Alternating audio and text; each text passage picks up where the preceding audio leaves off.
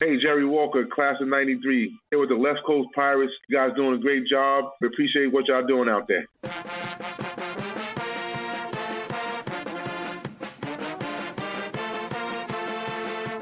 Morton will try to go all the way. Layup in, he does, and the Hall back in the middle of it. Seconds to go in the game. Winchester, 7 seconds. Caver, the hair, fires. Jordan, Ramus, Holloway, all the way. Left-handed layup, Shaheen Holloway. 23 seconds to go, down by 2. Here's Whitehead, guarded by Chefu, gets the step into the lane, goes to the bucket, layup, rolls around and in, and a foul! Whitehead ties the game! Pow! From Trenton! Woo! What Trenton makes, the world takes! Coming to you just west of the Ward Place Gate from San Diego, California, he is Mike Dizzy Desiri, class of 2001. I am Tommy Chilkaharski, class of 1997, and we are Left Coast Pirates. Good afternoon, Michael. How you doing today? Doing well, Tommy. How you doing? Mike, I thought we were done. We did the season preview already. I thought we had all these interviews in the bag, but we had one more come up and we couldn't say no, could we? No, he's too big of a name on the Seton Hall hit list. I mean, when you have another member of the 92-93 team that is arguably the best collection of talent on one Seton Hall basketball roster, how can you pass up bringing on Arturas Karnisovas? We had Jerry Walker. I guess Terry's going to have to be next, huh? He was the first player from a Soviet-occupied country to play basketball in an American college. Attended Seton Hall from 1990 to 1994. One of only 2 players and the only Seton Hall men's basketball player to win Big East Scholar Athlete twice. One of 3 Seton Hall players to reach the NCAA tournaments in each of his 4 years at school. Finished as a 1,500-point scorer. Earned second team All Big East accolades twice. Was inducted into the school's Athletic Hall of Fame in 2008. Multiple-time bronze medal winner. Numerous professional accolades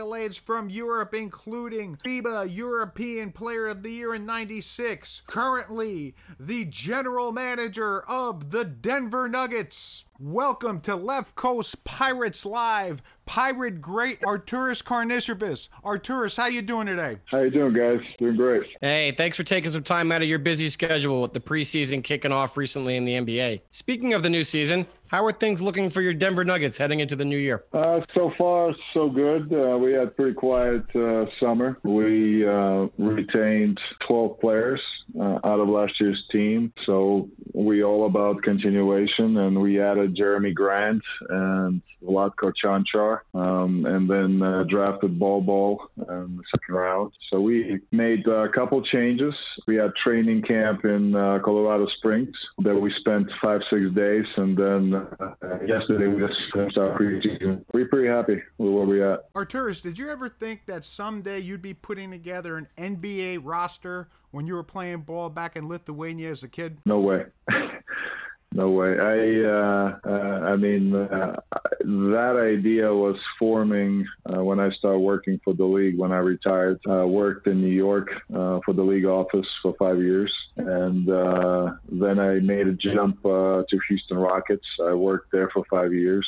The ambitions came during that time. And then in 2013, when I got offered a job with the Nuggets as assistant GM, so that got really excited. And now this is my 7th season with the Nuggets, and it's amazing how time flies. So Arturas, I want to go back to those playing days of your youth. You know, from back in 1987 to 1990, you were playing for, and hopefully I'm not mispronouncing this, but BC Statiba was a youth basketball club out in Vilnius. Yeah, so Statyba. So it was a club that actually my father played. They played on the highest division in Soviet Union at that time. So there were 2 Lithuanian teams, Žalgiris and Statyba. And Žalgiris was the one that was always on top, and that's where Sabonis played. And then Statyba was based in Vilnius, and the guy that played for Statyba was Šarūnas Marčiulionis, who in 1989 joined the Golden State Warriors. So when I came to Statyba, he kind of took me under his wing, and I kind of played played with him for like a year and a half, learned from him. Well, normally at this point, we usually ask former players what schools were recruiting them and what their ideas were when they were going through that process. But with your situation, it's a little different. If the Seton Hall opportunity hadn't come around, what was your plan beyond high school? I had no plan because I was the first at that time Soviet Union athlete playing basketball in college. So nobody knew exactly how to execute this idea of of the Soviet or Lithuanian athlete playing in college. And I'm sure at that time NCAA or college teams didn't know how to recruit because it never happened before. So I was the first to do it. Then later on open the floodgates. Obviously, after Lithuania got their freedom, a lot of Lithuanian players start coming and playing college ball. So I'm glad to be the first one to do it. So I read somewhere that Šarūnas Marčiulionis ran into Seton Hall head coach PJ Carlesimo at the 1990 FIBA World Championships and put in a good word for you. Is there any truth to that rumor? He did.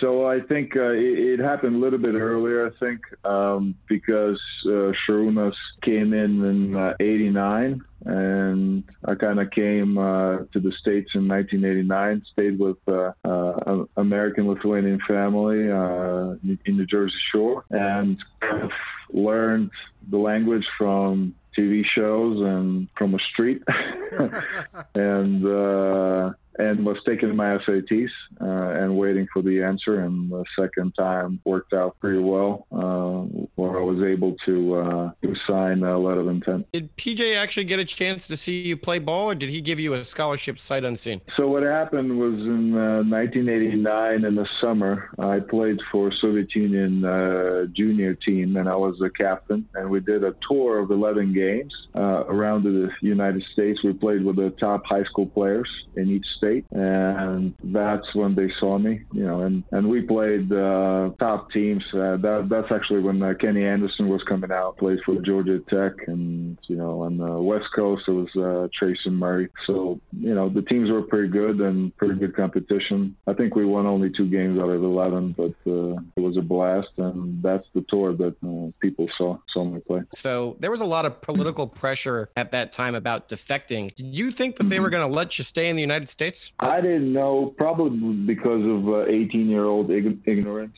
I actually arrived with Statyba because Statyba did also a friendly game tour in the United States in the fall of 1989. And I didn't know what to expect because, again, there's so many questions. Am I leaving? Is this really happening? Am I actually leaving? And usually when you leave the Soviet Union, you have to go through Moscow. So our team went to Moscow, and we stayed there for extra 3 days. And I will never know why, but obviously they were trying to solve my question. They're going to let us go and play games in the United States. So I think it took them three days to decide what they want to do with me, to let me go or to keep me in Soviet Union. Now, political drama of the Cold War aside, it still had to be a difficult transition for you. You were, in fact, like we mentioned, the first player from a Soviet-occupied territory to come play collegiately in the States. What kind of concerns or fears did you have making the move? Well, again, if we remember, those days there were no cell phones, right? So it was, and even if you call, there was very slight possibility that you're going to call to Soviet Union. So it was letter writing.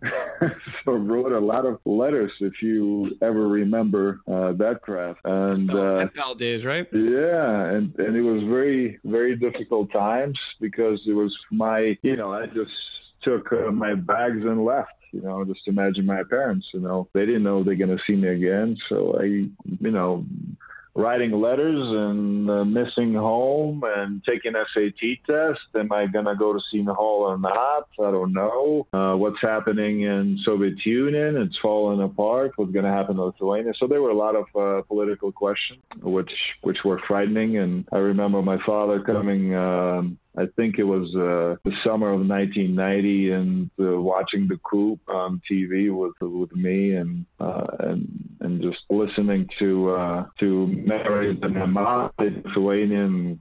Before Lithuania got their freedom, there was an attempt for the Lithuanian government, and there were a lot of, it was in times, and I remember even playing my freshman year with thoughts about my parents, about my friends, about my family, and basketball and Seton Hall was my escape. Now, I could appreciate that. My parents came over from Poland in 1970, and they had some issues with the transition to assimilating into American culture. Now, that must have been even harder at the university level. Well, to tell you the truth, when you're transitioning to a better life, I don't think it's hard. I think, from, my favorite stores is going to a supermarket and seeing the choices of food that you see on the shelves. And, some of the family members are crying when they see it. So I don't think, because we didn't know any better. So now you come into America and everything is better. So when you have to get used to a better life, it's not that difficult. So I saw no difficulties to adjust. I was just obviously thinking about my family and friends that were left behind. So those were the thoughts. Is that what you miss most about Lithuania in that first year of school, was family and friends? Yes. I mean, you're a young kid. For the first time you have left your country and living somewhere else, not knowing what's going to happen. You're going to go to school or not. And when that actually finally happened, I was happy. But I got my SAT scores on my birthday. So it was very happy moments. Well, Arturas, obviously it sounds like you had a good transition culturally to Seton Hall in the United States. It also seemed like your game made the same type of transition because you didn't miss a beat at all. You were clearly productive right out of the gate as a freshman, and you went on to compile some pretty impressive overall career numbers as a Pirate. So bear with me for a second because I think your numbers speak for themselves, and your all-time ranks at Seton Hall when you were there from 90 to 94, you graduated 12th overall on the scoring list. You were 9th in three-point field goals made, 2nd in career field goal percentage, 3-point field goal percentage, 16th in career rebounding, 12th in free throws, 5th in free throw percentage, and you also won the Haggerty Award. Now, what about your play allowed you to integrate into the college game and the Seton Hall system so easily? I really had no problem to adjust my game, but now it's fun. Those conversations are going back, even now talking to the rule changes and the way they, the rule perception, even in the league, the way they call travel. All of a sudden the Euro step is here and they don't call any travel, when in the early 90s when I brought it to college my freshman year, they called my Euro step as a travel every time I did it. So, it's not travel anymore. But I had no trouble because, I've played already since I was 16 on a level with adults and competed on a very high level. My concern was when I came to the United States, I had to keep myself somehow in shape for 1 year before I went to Seton Hall. So I participated in some regional leagues, 2-3 leagues at a time, just to, training outside on outside courts. So it was a journey how to survive that 1 year. But freshman year was really good. I came in obviously in very good shape, and we had an unbelievable year because we went all the way to Final 8. So for me to come in first year and to go to Seattle and play in Final 8 against UNLV with Larry Johnson, Stacey Augmon, Greg Anthony, that was a blast. So we always like to ask players who played for PJ this next question. So he was known for being very vociferous with his coaching style. How did that resonate with you on top of having to deal with the language barrier? Like, is PJ just kind of screaming and yelling and it's going in one ear and out the other because you don't know what he's saying? Well, he's very creative with his words. So, the one thing that I cared is that he cared about you and that he gave me playing time. So I started from my first game, and I remember Anthony Avent was one of the seniors, and Oliver Taylor was one of the seniors at that time. So the integration pretty easy as long as I was on the court. That's all I cared about, especially when you're thinking about home and what's going on at home. Basketball court was my escape. So PJ gave me that freedom, and I was able to perform. Now, we mentioned that coming to the U.S. to play collegiately now is a more common path for Euros and Aussies and all sorts of folks from all around the world. But for Pirate fans, you're still the standard. How do you react when you hear that these young players are being compared to your benchmark for success? Well, I'm glad that, Seton Hall is having some success recently, and people will start, forgetting those times, because the current success will overshadow in the past, because every time if people remember you and they still want you to come in and play for them, then that means they haven't done much. But I think the recent success of what Seton Hall has done, and Kevin Willett has done a great job. So I think the program is, doing very well. But again, when somebody remembers you, when you go to, Seton Hall games and they recognize you, it's obviously a great feeling and warm feeling. But again, Seton Hall was my second home. I never denied that. Speaking of the program having success, you actually hold a distinction of being one of only 3 players in Seton Hall program history to have played in 4 NCAA tournaments. How special was it to be a part of the NCAA tournament so often? You already talked about the Elite Eight, but you got a chance to go back there every year. Every year. My last year was a very tough one until the last moment. We didn't know if we were going to make it, but we did. However, we ran into Michigan State in the first game. So, it feels good. It was great times for Seton Hall basketball. And I've played with a lot of great players and was coached by a lot of great coaches. Besides the fact that, the education was also very important for me, and I graduated in 4 years. Experience in Seton Hall was amazing for me. I want to go a little deeper. So specifically into your junior season, that team had a ton of success winning in both the Big East regular season and actually the tournament title that year, earning you guys a number 2 seed overall in the NCAA tournament. But my question is this. How much pressure was there to make it back to a Final Four, just like the 89 team did? We felt it. I think, obviously when we lost to Western Kentucky, that was a bitter memory. We should have gone, obviously, much further. That said, that team was probably one of the best teams I've seen.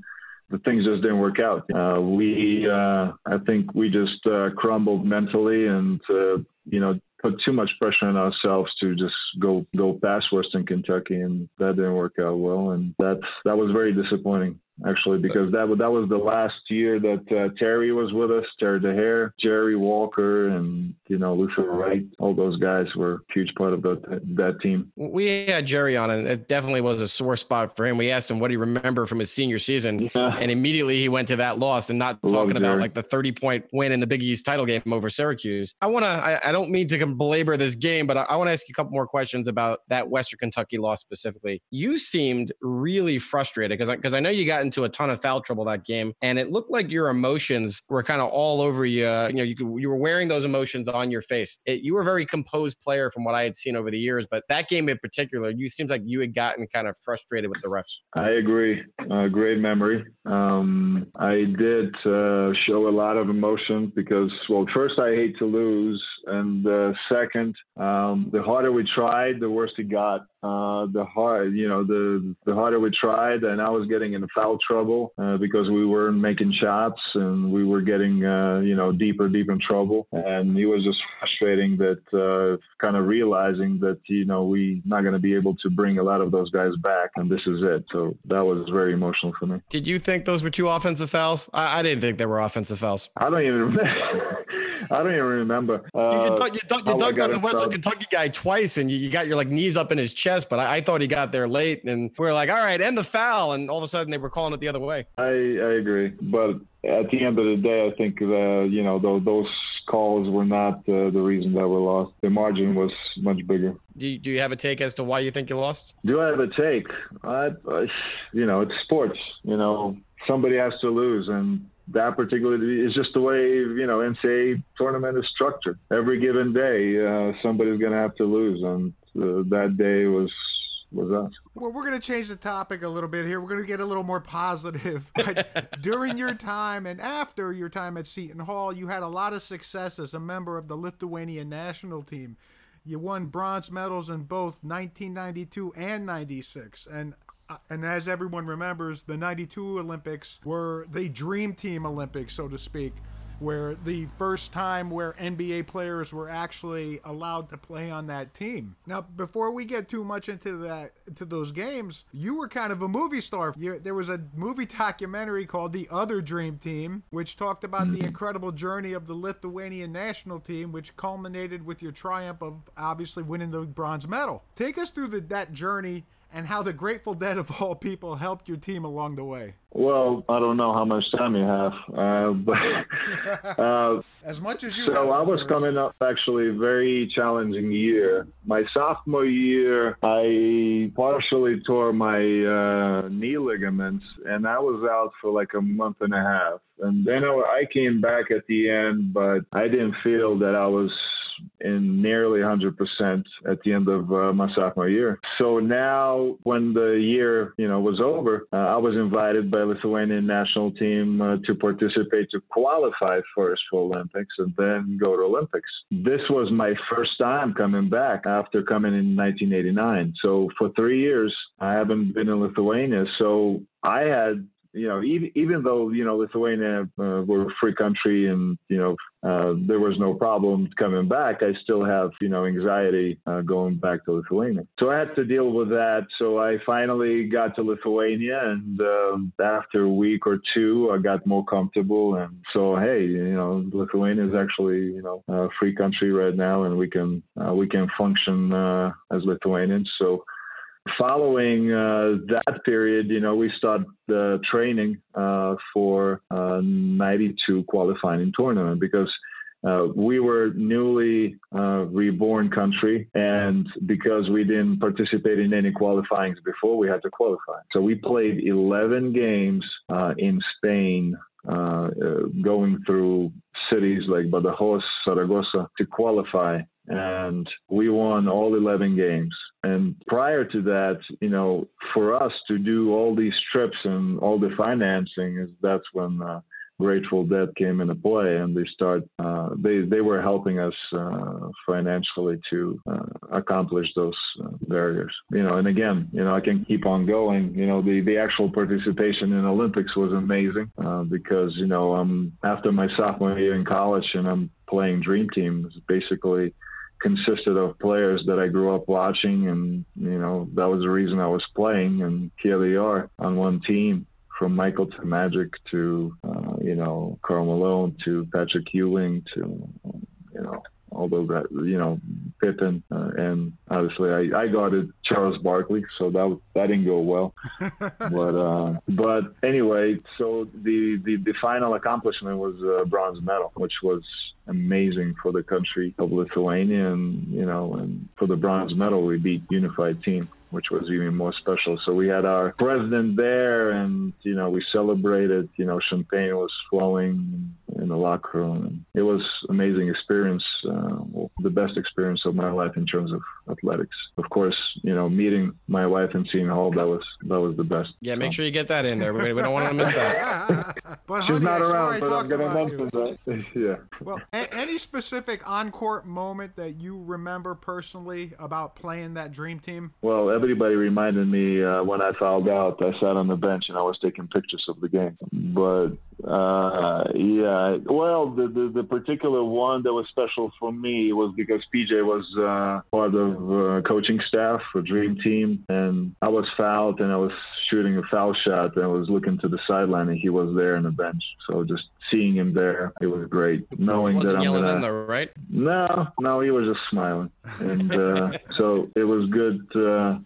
Good memory. He was probably going to make you run laps if you missed any foul shots. Yeah. Well, after game, we all took a picture with Dream Team, and it's still, I framed it. I mean, it's one of the best memories. Do you think their influence had a great presence on the international stage that helped grow the game itself? I think that was the last time there was such a huge separation. I think basketball started growing globally, and and it was spreading really quick. You know, soccer was a dominant sport by a mile, but basketball was gaining some ground. And I think in 1996 we lost by 20, which was not that bad. Again, we gained bronze medal, which, you know, in Olympics in Atlanta. It was amazing as well. And then in 2000, Lithuania actually played U.S. and it came down to the last possession. Lithuania missed, or Šarūnas Jasikevičius, who actually went to University of Maryland, missed a 3-point shot to win a game. So it seemed like the experience of those Olympics and winning the bronze medal built immense confidence in this specific group. Do you believe that without this success, the team might not have gone on to achieve some of its other future success? For example, you guys won the bronze medal again in the 1996 Atlanta Olympics. You guys also were very successful in the European Championships. In 1995 in Greece, you guys finished second and got a silver. You lost to Yugoslavia 96-90 in the finals. You played up against Šarūnas Marčiulionis, who won the MVP. You averaged almost 18 points a game, which was ninth best for the tournament. And your teammate, Arturas Karnisovas, finished with 22 and 15 for the tourney. Yeah, well, the players that you just mentioned, you know, it's easy to win games with them. So, you know, Sabonis, Marčiulionis, they were such a great players and such a huge part of our success. And I was privileged to be part of those teams. But in terms of success, I think Lithuanian basketball had, you know, historically, even 1937 and 1939, won European championships. We always joke, you know, when we said that, you know, we took Naismith's book and made it our Bible. Basketball has been always number one sport in the country. I think there's only two in the world, I think Philippines and Lithuania, that basketball is such a dominant sport. So Lithuania have very deep basketball traditions. And as I remember, actually I retired in 2002 and was able to go in 2003 to watch the European Championship in Sweden, where Lithuania was victorious there too. So there's a lot of tradition, a lot of history there. So that's a sport that we love. Marčiulionis and Sabonis are two iconic players in the history of the Soviet Union and European basketball. Both players actually went on to become members of the Basketball Hall of Fame, but didn't get to the States until later in their career. How good were they when they were younger in their career? I don't think people got to see how great they were, you know, when they played their final years in the NBA. Well, for me, they were amazing. You know, grew up watching those guys and cheering for them, and then I was obviously fortunate to play with them. You know, Šarūnas and kind of went different path, where Sabonis was actually playing already for Soviet Union national team since he was like 18 years old, I think, because he was that good that early. Šarūnas took a longer path, but I think by the time he was 25, I want to say he was also close to being MVP of the European Championship in 1987, I want to say, because the Worlds were in 86. So, and then together they won the 88 Olympics for Soviet Union, and starting five had 4 Lithuanians in the starting five and 1 Ukrainian. Your play in these international tournaments only seemed to get better over the years as well. For example, in the 1997 championships, you guys finished 6th in the quarterfinals, but you averaged 20.7 points per game, 5.9 rebounds per game, 3.9 assists per game. These were all top 10 ranks for the tourney. What allowed you to begin to take your game to the next level on such a big stage? Well, you know, my dream was obviously to play in the NBA, and in 1994, that's when PJ took a Portland job, and I went through summer, didn't get drafted, was very disappointed, and went through this very hard times of you know, trying out for Milwaukee Bucks and getting cut the day before the season started by Milwaukee. So now, what do I do now? So I went to Lithuania and played in the qualifiers in November, played 3 games while I was thinking what I was going to do. And I got a job in Cholet in France to play in French National League, and it's called. And I had a very good tournament. I averaged there, I don't know, 21 points in France, and people start, you know, kind of noticing, and then went to 95 European Championship without a contract, and was able to get Barcelona's attention, and that's when Barcelona signed me. So 95-96 season was probably one of my most successful seasons where I earned European Player of the Year honors. So now I was coming off that season to be in the 97 European Championship, which I had a lot of success as well. So I just tried to give you a history why 97 was such a, in terms of individual accomplishment, was, obviously team finished sixth. But we qualified for the World Championship in 98, which you had to be top six. So in a way, we kind of accomplished well.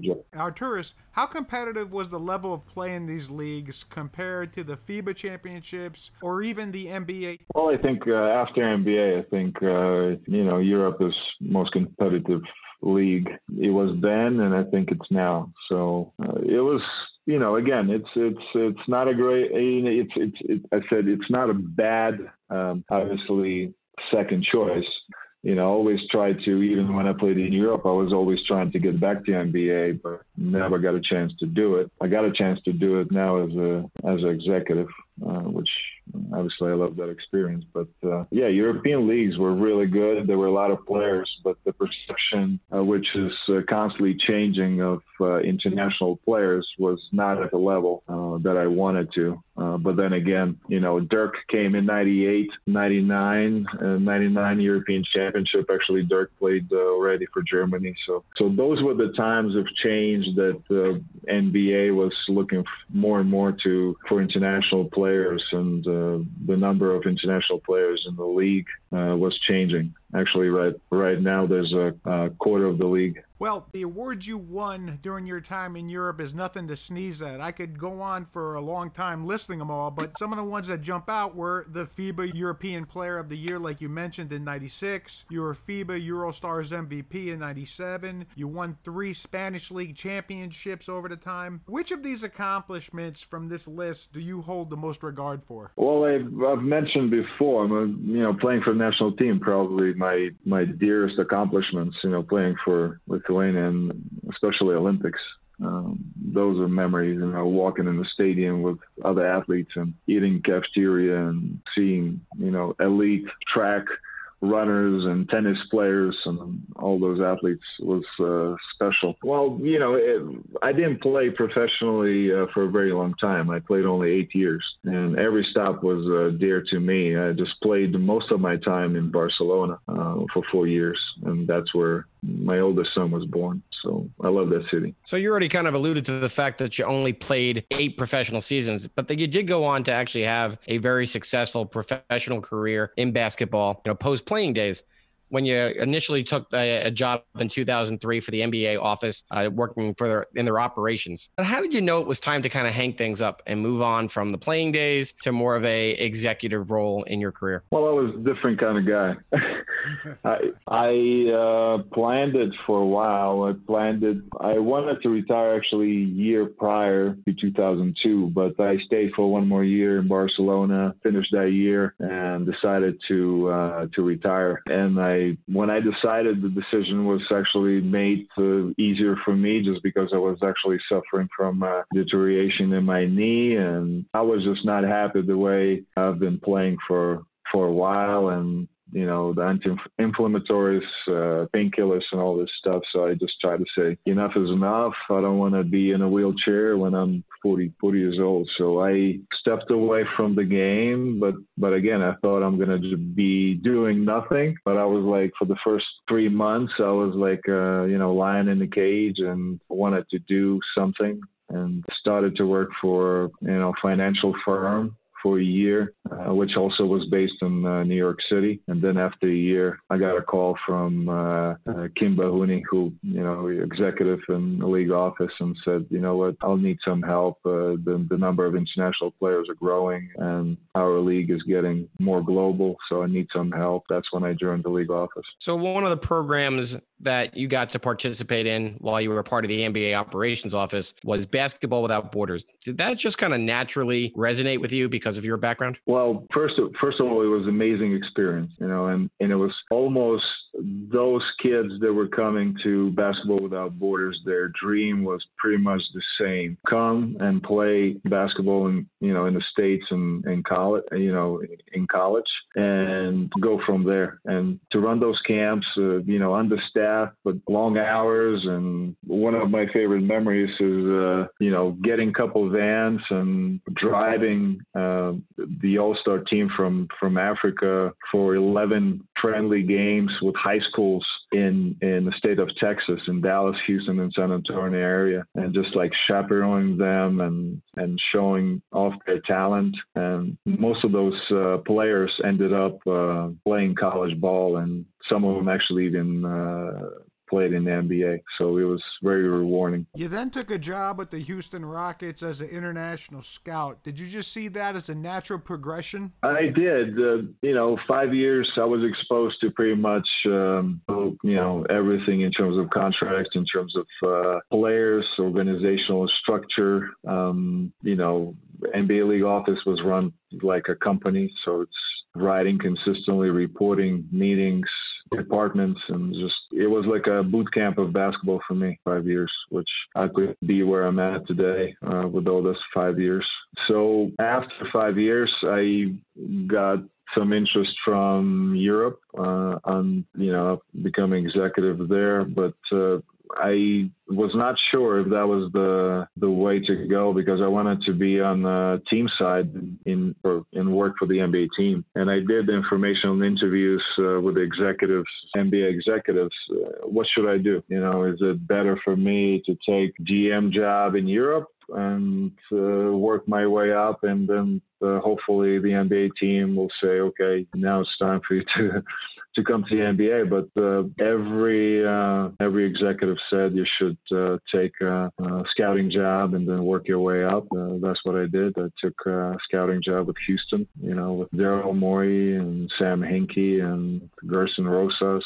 5 years of being exposed to trades, to draft process, to pre-draft workouts and trade deadlines, and all that stuff prepared me for what I've been doing in Denver for the past 6 years. So as you brought up, this helped you in your next transition to be the assistant general manager with the Nuggets. Now, in 2017, it was rumored that you and a few other candidates were finalists for the Milwaukee Bucks position. How close were you to becoming the GM of the Bucks at that time? I'm not going to comment on how close I was. Our ownership, thanks to them, they came in and promoted me, and it was I think it was a week before the draft.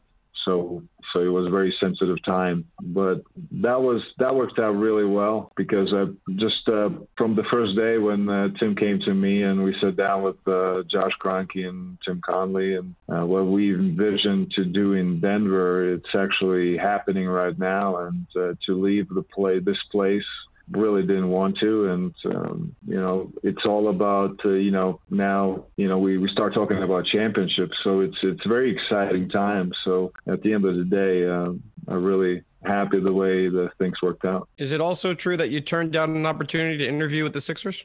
It's speculation. Speculation time. I gotta ask it. Come on. Well, I was also interviewing for Brooklyn job as well. Yeah. Touche. All right. So these are all great accomplishments if you kind of worked your way up to where you are with the Denver Nuggets. And it has been recognized by your alma mater in Seton Hall, when you recently received the Most Distinguished Alumnus Award, which is the most prestigious alumni award given by the university to someone who's been recognized as an outstanding leader in his or her professional field. How does an award like that make you feel about your current achievements? I was humbled. A short time before that, I was inducted into Athletic Seton Hall of Fame, which it was amazing for me. And then when I got that award, I'm like, okay, I'm done, but it was very special for me, and it was very special for my family. But the school has a special place in my heart, so it was really, really a great experience. One more question here. So let's get back to the NBA a little bit. Heading into the 2019-2020 season, You said it to start off the podcast. You bring back 12 players from last year's roster that had the best home record in the NBA. And it's also still the third youngest overall roster to boot. With all the changes to different rosters in the Western Conference this year, how do you like your team's chances to make it actually to the NBA Finals? I feel good. I feel good about our team, the group of players that we got in the locker room. They like to play with it, with each other. They play for each other. And last year was an amazing year. Every week we were getting franchise record this. And then with 6 games to go in the season, we were going to Golden State to play for the first spot in the West. So you couldn't ask for more. And we were in the playoffs. We were 1 bucket away from Western Conference Finals. It was a very difficult loss for our team because it was at home. You couldn't ask for more for 7th game to be at home. But we were, again, a couple buckets away from Western Conference Finals. And with those thoughts, we went into the summer thinking, we happy where we are with our group. Our young core got great experience, 100 games this season, including 14 in the playoffs. So we didn't want to make a lot of changes. And then the opportunity came where we got Jeremy Grant, became available in the trade. So we added him, and we added another international asset, Vlatko Čančar. And so far, we have 14 players on the roster that we plan to have, and we're ready to do it. And we start on Wednesday against Portland. It's going to be on ESPN, and I invite everybody to watch. So shame on me. What NBA GM is not going to say his team is going to go to the NBA Finals, right? Exactly. We all undefeated right now. We all feel good about our team. GM will say they won't go to the finals. So we'll see. We'll see. But, speaking of continuation, when you have continuation, then you've seen things done and it's easier to implement the same stuff. When teams are assembled, newly assembled, it's obviously more obstacles. And again, I'm happy where we are and that we brought back 12. Same players. So Arturas, before we let our guests go, we always make them walk the plank. We give you 5 rapid-fire questions. We're looking for 5 rapid-fire answers. Are you ready for this? I am not, but let's do it. All right. Here we go. Question number 1. Most points scored in any game at any level? 43. Which team, when you were in college, was your biggest arch rival? UConn. Toughest road environment? Turkey, Turkish league, playing against Turkish teams in Turkey. Toughest opposing player you've ever gone up against? Well, I have to go to, facing, Dream Team and trying to guard Charles Barkley, and then got a chance with Olympiacos play against the Chicago Bulls in 97. I would say Michael Jordan. Best Seton Hall player you've ever seen play? Well, I played with a lot of good ones. Anthony Avon, Terry DeHare. I'll mention Jerry. I'm going to put you on the spot. You got to pick one. Give me the best. Come on. Oh, the best.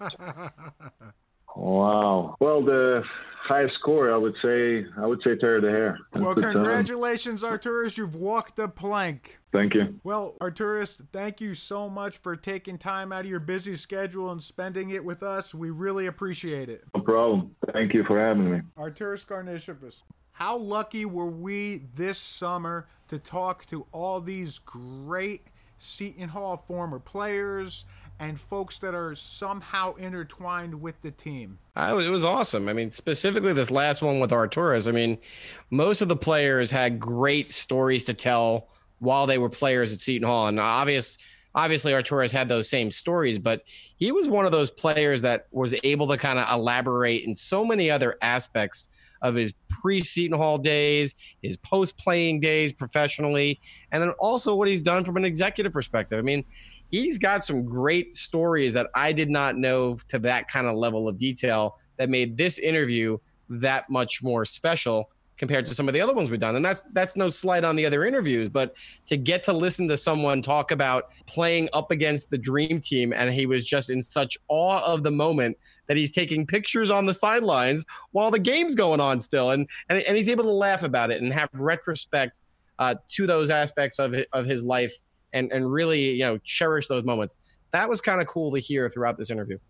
And I think people don't realize how decorated of an athlete he truly is. Olympics, European championships, European MVPs. I don't want to say he was a forgotten man, but if you go back to that specific 1992-93 team and look at the dynamic of that team, you have Terry DeHare getting all the national accolades for, setting the Big East scoring record, finishing on the All-American team. And then you have an outspoken individual in Jerry Walker that was the vocal team leader. And once again, this is no knock on Artie, but maybe he kind of faded to the background a little bit, and then people kind of forgot how great of a player he was. We listed off some of his statistical accomplishments. He's right up there with the great players in all of Seton Hall's history. He just really is. People need to be careful when they start making comparisons, Michael. This is one of the greats. Don't do it. Let's end on a positive note here. Anyhow, yes, we're going to end on a positive note. We have lots of people to thank this year. There were a lot of people this year that helped us get these interviews. Outside of just grinding and getting back to folks, we want to thank the following people. We want to thank the folks at Team Walker. We want to thank the sports communications departments at St. Peter's and Binghamton. We also want to thank the PR departments of the Denver Nuggets and the Phoenix Suns. Special thanks to John Fanta and Hall Dan for making introductions.